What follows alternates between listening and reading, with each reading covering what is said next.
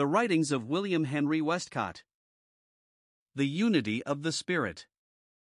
W. H. Westcott. From a meditation on Ephesians 4 verses 1 to 6. Extracted from Scripture Truth, Volume 35, 1945, page 247. It is evident from the exhortation in verses 1 to 3 of this passage that the spirit in which we consider our subject of the unity of the Spirit is an urgent qualification. May God grant that we may first judge ourselves in respect of any tendency to harshness or ungraciousness, and also in regard to placing our earlier conceptions of that unity above anything that the Spirit would teach us through the Scripture. The words in italics at the commencement of verse 4, i.e., there is, are better omitted. The 7 details which follow are not a statement of dogma or doctrine, but rather give us a complete picture of that unity of the Spirit which we are to endeavor to keep. The unity of the Spirit is a unity formed by the Spirit of God, and maintained by the Spirit's power alone. It certainly includes all true believers on our Lord Jesus Christ in this Christian dispensation. But here they are not viewed as a mere aggregate of individuals who are forgiven sinners, but as a vast number of souls in whom there is distinguishable the work of the Spirit of God. There is still the flesh in every one of them, but in the unity of the Spirit no flesh is included. They are seen, therefore, from the point of view of what the Spirit has wrought in them. The Spirit is life, Romans 8 verse 10. There is a new life and nature wrought in them, distinct from what they were as born of Adam. What they were in Adam has been entirely set aside in the death of Christ, and what they are in Christ Jesus is wholly new, and there is nothing of Adam or of the flesh carried into it. They are the same individuals, but viewed as men of a new race in Christ, and as having a new life in the Spirit. It is when viewed in this life and nature that the Scripture speaks of them as brought into the unity of the Spirit, which unity we are to use diligence to keep. No thought or word or deed that emanates from the flesh or from man and Adam has any part or lot in that. In the new creation all things are of God. 2 Corinthians 5 verses 16 to 18. One body. In considering the unity of the Spirit, its features or elements, this is the first thing, that Christians all the world over are one body, Romans 12 verses 4 to 5. A number, or multiplicity of bodies, is unknown in, and is foreign to, the unity of the Spirit. To form Christians into parties or organizations of any kind whatsoever may be done in ignorance or willfulness, or with evident zeal in promoting a cause, or furthering a service or upholding a doctrine, but whatever the motive, it is dividing them into sections and is contrary to keeping the unity of the Spirit. A national church, for example, is necessarily an organization affecting one nationality as distinct from other nations. A church, carrying the name as identified with a person or place or system of worship, in its very essence is contrary to the unity of the Spirit. That Christians are in it may be true, and that their being in does not invalidate them as Christians is also true, but to be in it or to join it is not using diligence to keep the unity of the Spirit in the bond of peace. This unity is not on a national basis, as though comprising only those of one nation, nor is it on an international basis as though arriving at some common and international agreement among Christians. It is a unity of the Spirit, but the grace that saves them constitutes them members by the reception of the Spirit. They have not to join one body, they have not to agree to become one body, but they are one body. It is not thus a voluntary association, but an organic formation by the work of the Spirit. To be consistent with the fact is our business, not to form one body but to be consistent with it. It is by one Spirit that we are all baptized into one body, and together we all form the body of Christ. The body of any creature is formed for the outward expression of the life within. Christ in heaven is our life, and the one body is his body, composed of all its members the world wide, and is a vessel in which he expresses himself in his life and ways here on earth. One Spirit. Indwelling the one body there is one Spirit, he of whom the Lord spoke in John 14 verses 16 to 17. He is a divine person, equal with the Father and the Son, who can be in every saint, and also indwell the whole church of God on the earth. The conviction of our sin has been his work. We are born again of the Spirit.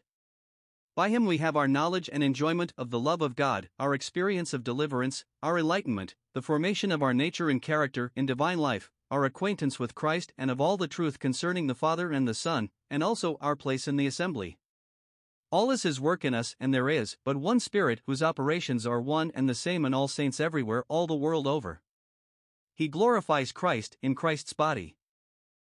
One hope of your calling. Our calling is one. It is the calling on high of God in Christ Jesus, Philippians 3 verse 14.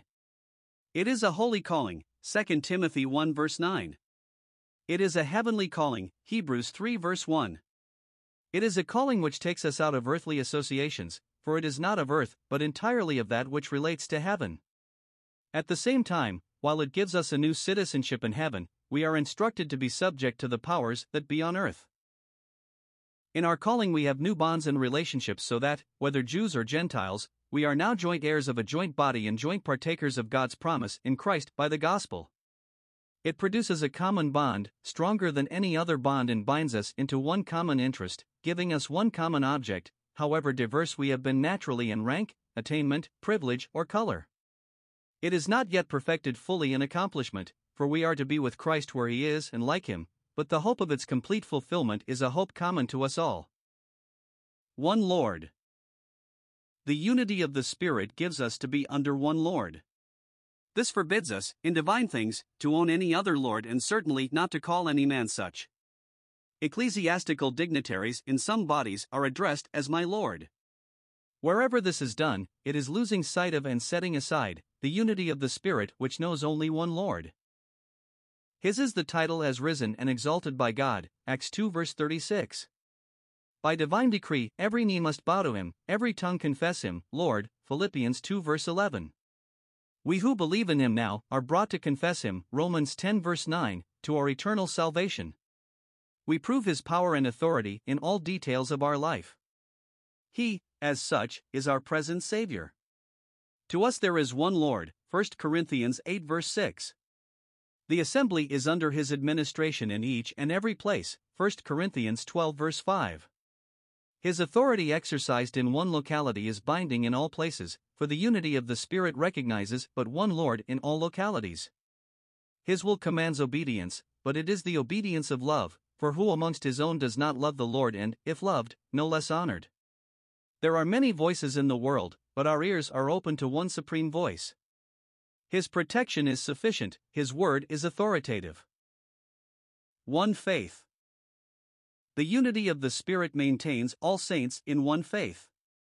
It is the faith of our Lord Jesus Christ, James 2 verse 1. It is not a blend of the faiths of the world at which some professing Christians aim. It is unique.